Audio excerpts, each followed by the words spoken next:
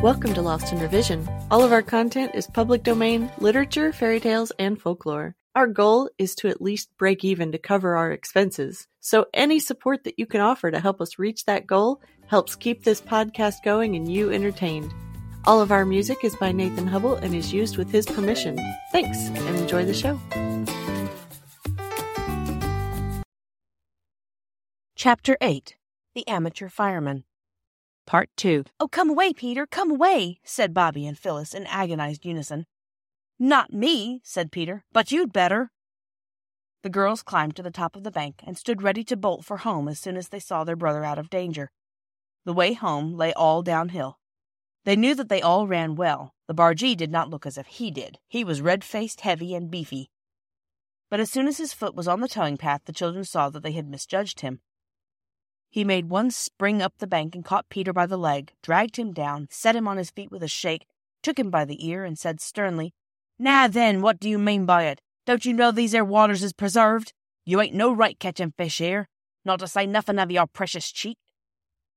Peter was always proud afterwards, when he remembered that, with the bargee's furious fingers tightening on his ear, the bargee's crimson countenance close to his own, the bargee's hot breath on his neck, and he had the courage to speak the truth. "I wasn't catching fish," said Peter. "That's not your fault, I'll be bound," said the man, giving Peter's ear a twist. Not a hard one, but still a twist. Peter could not say that it was. Bobby and Phyllis had been holding onto the railings above and skipping with anxiety. Now suddenly Bobby slipped through the railings and rushed down the bank towards Peter, so impetuously that Phyllis, following more temperately, felt certain that her sister's descent would end in the waters of the canal. And so it would have done if the bargee hadn't let go of Peter's ear and caught her in his jerseyed arm. "Oh, are you a shoving of?" he said, setting her on her feet. "Oh," said Bobby breathless.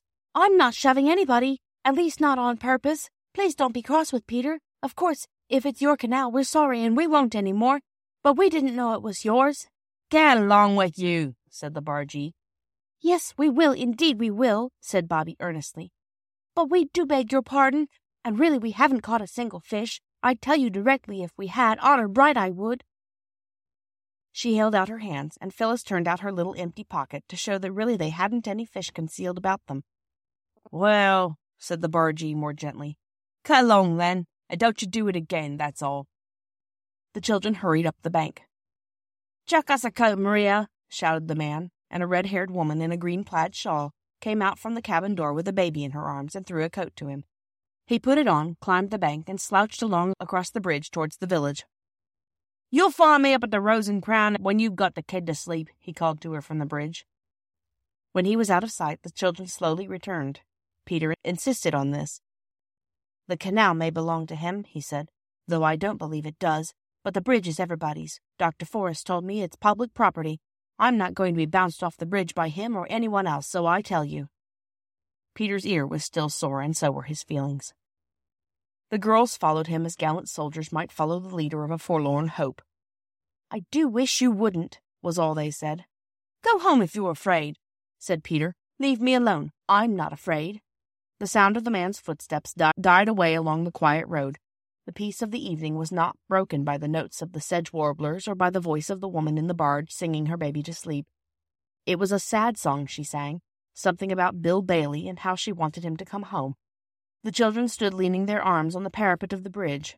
They were glad to be quiet for a few minutes, because all three hearts were beating much more quickly. "I'm not going to be driven away by any old bargeman, I'm not," said Peter thickly. "Of course not," said Phyllis soothingly.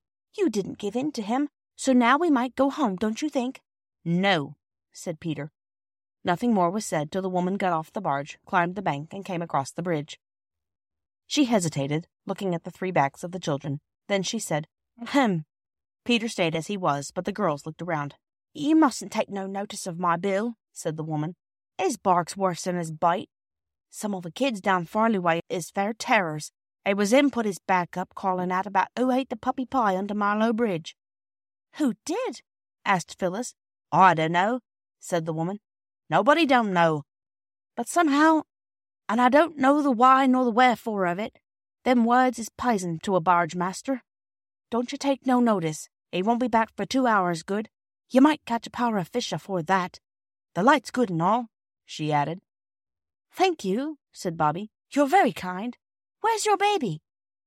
"Asleep in the cabin," said the woman. "He's all right. Never wakes afore 12. Reg'lar as a church clock, he is." "I'm sorry," said Bobby. "I would have liked to see him close to." "And a finer you never did see, miss, though I says it." The woman's face brightened as she spoke. "Aren't you afraid to leave it?" said Peter. "None of you know," said the woman. "I'd heard a thing like him. Sides, Spot's there. So long." The woman went away. Thanks for joining us today. Check us out on Patreon. You can help us meet our small goal of breaking even and covering our expenses. Your support helps pay for all of the things that podcasting requires and helps keep this show alive and growing. If you can't afford to support us financially, go give us a good review, subscribe or follow, and share with your friends and family. Feel free to fact-check us and offer suggestions to make our show better for you. You can also send us an email at lostinrevisionpodcast@gmail.com. There's a lot more waiting for us all at the end of the road.